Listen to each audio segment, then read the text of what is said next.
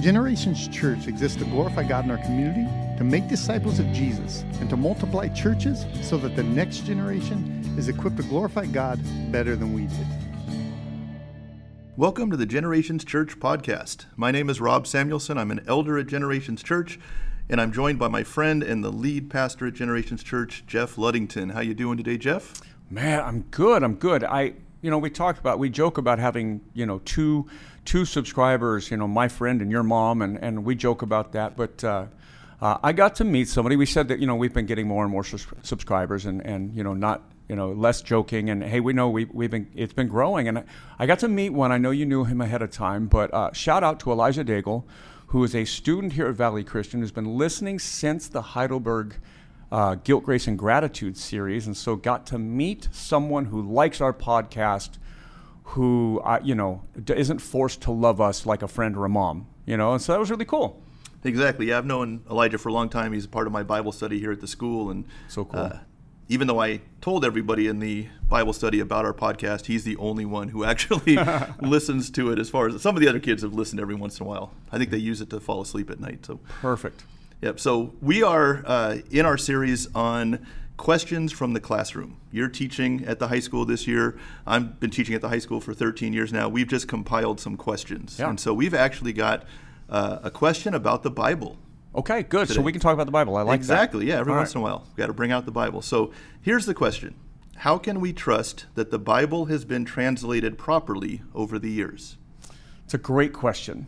And in order to deal with translation or trustworthiness, I think a lot of the trust is built from how we got the Bible to begin with, right? And so it's important to remember that we have an Old Testament, a New Testament, right? But we think through the lens of a 21st century Christian, right? And how we get information. An example for me, we have the internet, we have all kinds of information at our fingertips, Bible apps, things like that. And yet, because we have so much access, we look around and many Christians are fairly unfamiliar with Scripture, right? And so that's because the way we have access to information today is internet. That's our primary mode, right? Or, whatever it might be, academia, internet. Others didn't have that. So before the internet, really, they had different ways of doing this. Oral tradition, written things, just in depth, copying, like monks, copying scrolls over and over again, just all kinds of things that we don't have today. So we have to look backwards and recognize that people kept accurate detail of things differently than we do. And so how do we get to where we are, I think is the big question we can wrestle with today. Exactly. So we've got, looking at authorship, looking at authenticity, let's just start with the Old Testament. So How did we get the Old Testament that we know today? All right, so page 1, go back to, maybe you've got some maps So the Old Testament was handed down mostly by oral tradition. There was some writing.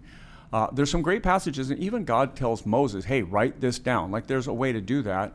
But it wasn't the main way. And the idea here in the Old Testament, and this is true long up until, the Reformation, right? Lots of people didn't read and write. It was the wealthy or the educated.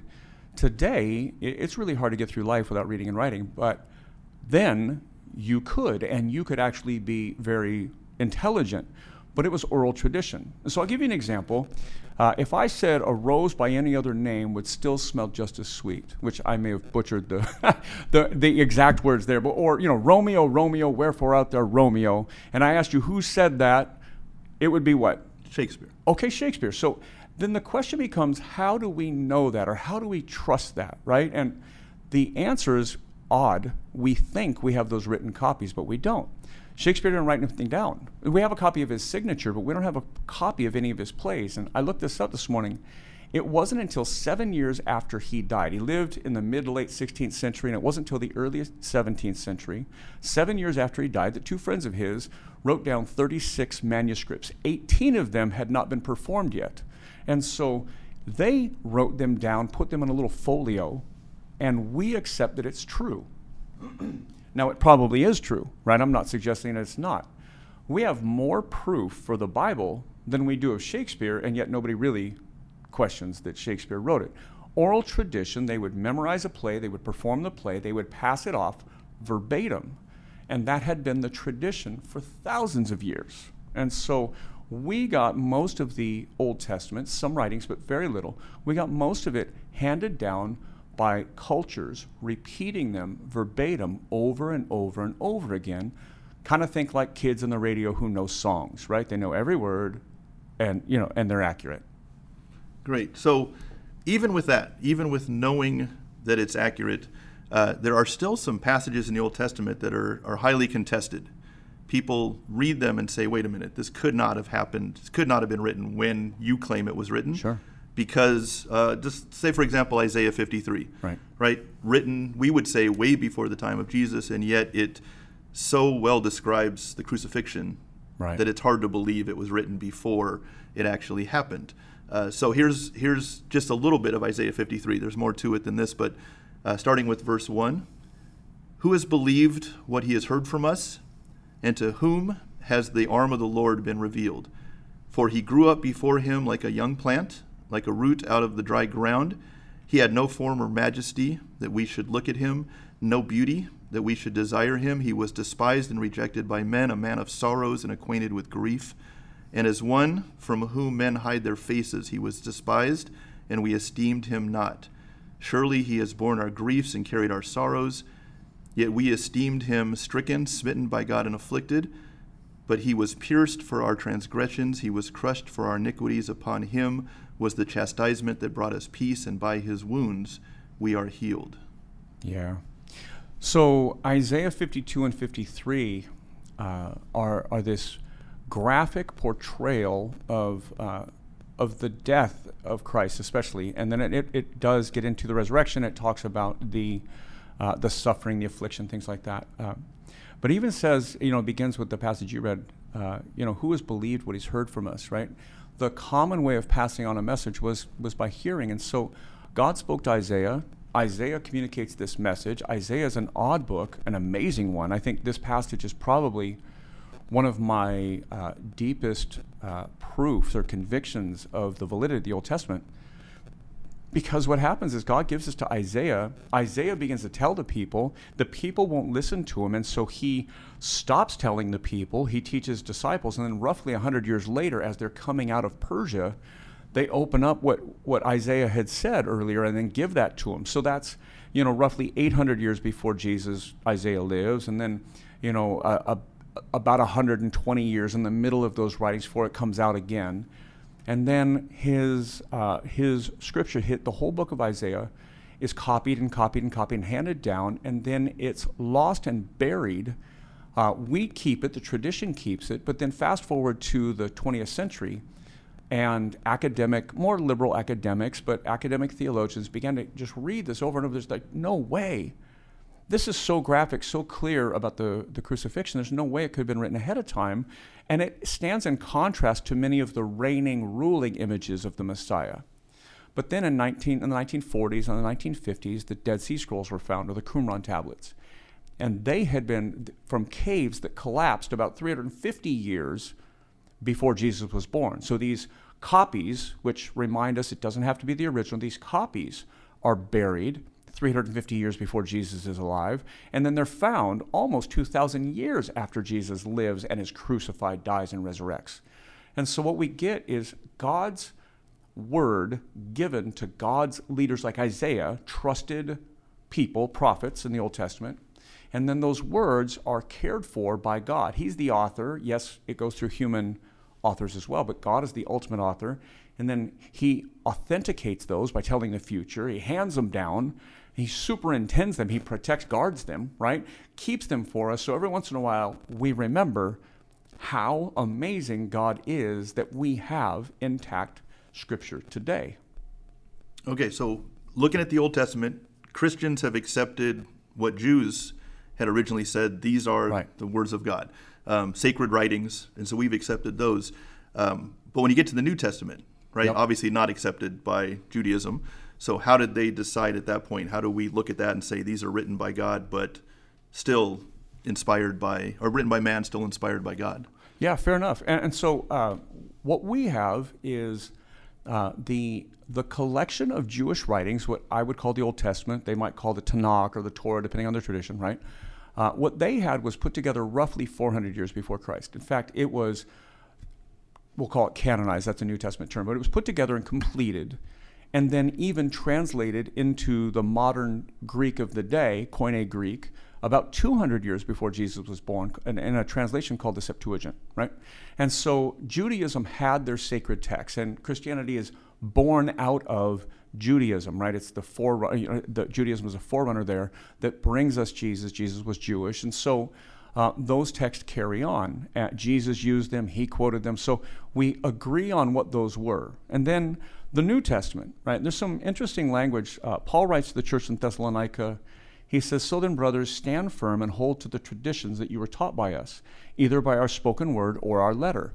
And so as communication is changing, it's becoming more common to have writing and reading. Instead of big stone tablets, now you have parchment, and you have more people that can read and write. And so Paul mentions, hey, listen, our traditions, and tradition's an interesting word, paradosis, right? That which is handed down is the definition of paradosis, right? The traditions, the teaching we hand down to you, right? Paradidomai, same as there's a kind of a noun and a verb form there, right? To give into the hands of another, right? To tradition something to somebody or deliver it to them is to give them the whole teaching without bias, without anything missing. And so he says either by spoken word or by our letter. To the church in Corinth, he says, "Now I commend you because you remember me in everything and maintain the traditions even as I delivered them to you." So there was this process of apostolic teaching being handed off. Everybody, is pretty familiar with this verse, like Acts 2:42, right? As they gathered together, they met in the temple, and then day by day they gathered together in houses. And one of the things it says they studied was the apostles' teaching, right? So there was this understanding that we have a Jewish tradition, sacred writings handed off by the prophets, and now the New Testament is being brought about by the disciples of Jesus, the apostles, right? Those who are sent by Jesus with the message of the church. And so canonicity, the rule for the New Testament, as it was completed and validated by the church for hundreds of years, they measured and tested it. And there was three things. One, it had to have an apostolic author. So an apostle had to be an author. So Paul or Peter, John, right? And then it had to be widely accepted by the early church. And so the early church, kind of think if I call you on the phone, I know we've got caller ID now, but you know my voice. If we talk on the phone, you know who I am. If you read something I wrote, you'd be familiar with it. We do a lot of stuff together. It was that. The early church knew their leadership, right? They knew what they were writing, what they were saying. And then the third mark of canonicity, so apostolic authorship, acceptance by the early church. And then the third thing was agreement with the Old Testament, right? So it had to agree with all those writings, the 39 writings of the Old Testament. And so it couldn't bring new, doctrine, couldn't, some crazy thing out of left field. It all had to agree, which is a miracle all in itself, right? So with those three things, the early church and the second generation of the church, they took those writings and they whittled those down to the books that you and I have, the 27 books of the New Testament. Great. So if we look at that and we say, okay, these are authentic, right? These are the books that were accepted. This is the canon. Then going back to the original question, right? What we have today are translations from different languages. If we don't know the original languages, if we can't go back and check word for word, how can we trust that the Bible has been translated properly over all the years that it's been done? Yeah, that's great. And so very few people within Christianity, and even we ask that question, right, with a very 21st century American mind, right? Because in America, we can learn different languages, we can study ancient things, we can go back to stuff. That doesn't mean most Christians will. In fact, 99% of Christians won't learn Koine Greek, Hebrew, Aramaic, or Chaldee, or anything like that, right? So we rely on translations. But if you live in another country, especially third world, second world, they're not even asking questions about that. Like there's just, they don't have anything in their original language necessarily like this. And so how do we trust it? There's something comforting for me that Jesus quoted a translation. I mentioned earlier that the Old Testament, or the Jewish Bible, was translated into the modern language of the day, 200 BC, the Septuagint. Septuagint was 70 scholars, Jewish scholars, that took the Old Testament, what we would call the Old Testament, and they translated it into Koine Greek, the modern international language of the day. And so Jesus, when he was in the temple, would read from the Hebrew letters, and like when he quotes Isaiah, he's reading the scriptures, he's reading it in that original language. But when he's quoting it and teaching, he's known to have quoted the Septuagint. And it's an academic thing. You have to be a language major to notice the differences, but it is well accepted that he quoted the Septuagint. So Paul writes in 2 Timothy to his mentee, if you will, his disciple Timothy. He says, listen, continue in what you've learned and firmly believe, knowing from what you've learned, and how from child you've been acquainted with the sacred writings and are able to make you wise for salvation through faith in Christ Jesus. All Scripture is breathed out by God and profitable for teaching, for reproof, for correction, for training in righteousness, that the man of God may be complete, equipped for every good work, right? So if God breathes it out and we get it, we capture it, right, then it's God's word, not our word, and it's written down, it's repeated, it's memorized. And then, modern day, it has to be translated. And so what we have is two major schools of translation: dynamic equivalent, literal equivalent. I'll use two examples, the ESV and the NIV. So the English Standard Version is what we use, typically what we quote on this podcast, what I teach from on Sundays, and it's called a literal equivalent. It's as best as it can be a word-for-word translation. A dynamic equivalent is a paraphrase. It's a thought-for-thought translation. So if I say a sentence, Rob kicked the red ball, then it takes the whole sentence and it repeats the idea, right? It kind of paraphrases it, sends it back. Otherwise, you're trying to say, okay, Rob, translate Rob. Okay, kick, translate kicked. Okay, so you're trying to do word for word versus thought for thought. There's a problem in this. There's no such thing as word for word translation. So literal equivalent has to factor in idioms and odd things that we say. Like I thought of one earlier. When I say something is cool, or I go, oh, that was hot, right? Cool and hot are like antonyms, they're opposites, right? But I'm actually saying I like something by using both terms, right? Oh, that podcast was fire, right? Oh, we say things that actually are idioms that don't naturally translate. So somebody in another language right now wouldn't be able to translate it hot or cool or fire or whatever. They would have to translate the idioms. And so what we have today is, like the Septuagint, lots of scholars will get together from different traditions, Reformed, Baptist, Methodist, Catholic, Orthodox, whatever. They'll get together and which helps weed out the bias. That's why they do it in groups of scholars and translate into the modern language, right? And that's the same reason we don't use the King James Version, because that was translated into King James English, which we don't use anymore, and so many words have changed. And so dynamic equivalent, literal equivalent, those are the translations, the translational schools, and we get them into our modern day language. We're comforted by the fact that even Jesus quoted a translation. And so we're reminded, if God's the author, and if God is caring for us, then God's going to get us a translation that's good, right? And so that gives us the trust. It's trust in God, not trust in Paul. It's trust in God, not trust in a translator. Great. And I've got one more question. We're just going to wrap up with this. I know we talked about this earlier. It's kind of a short answer on this one, but one of the students did ask this along with this other question. Is the Bible that we have, is it complete? Is there any possibility that any books are missing or were left out either on purpose or just looked over? So how would you answer that student? So is the Bible complete? Yes. Is there any possibility things are missing or left out? No. And it's the same idea. I don't trust the authors, the translators, the canonizers as much as I trust God, right? That God is superintending His word to get it to us. There's some interesting things, and we're not going to go into a lot of them today, but some intertestamental books, things that happen in between Malachi and what we kind of think of as the birth and life of Jesus that we see in the Gospels, but there were letters written before the Gospels. But before that happens, and Judaism didn't accept the intertestamental books, even though they were written by Jewish authors. Christianity in the early church didn't accept them.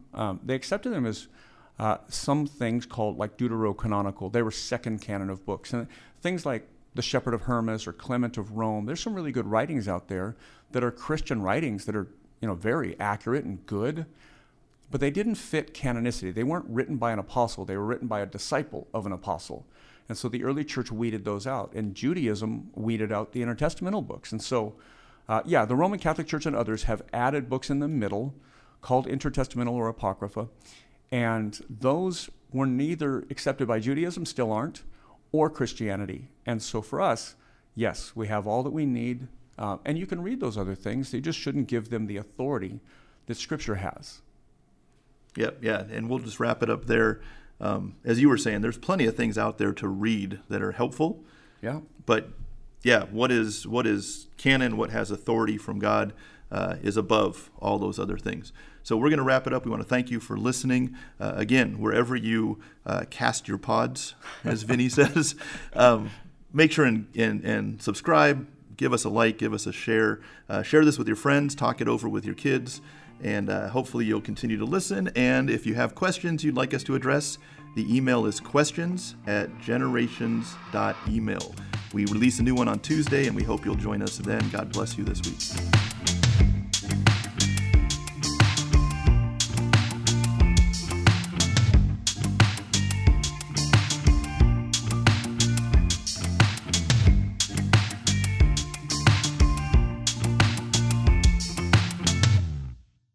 For more information, visit our website at genfamily.church, G-E-N, family.church. You can also follow our social media accounts at Gen Family Church.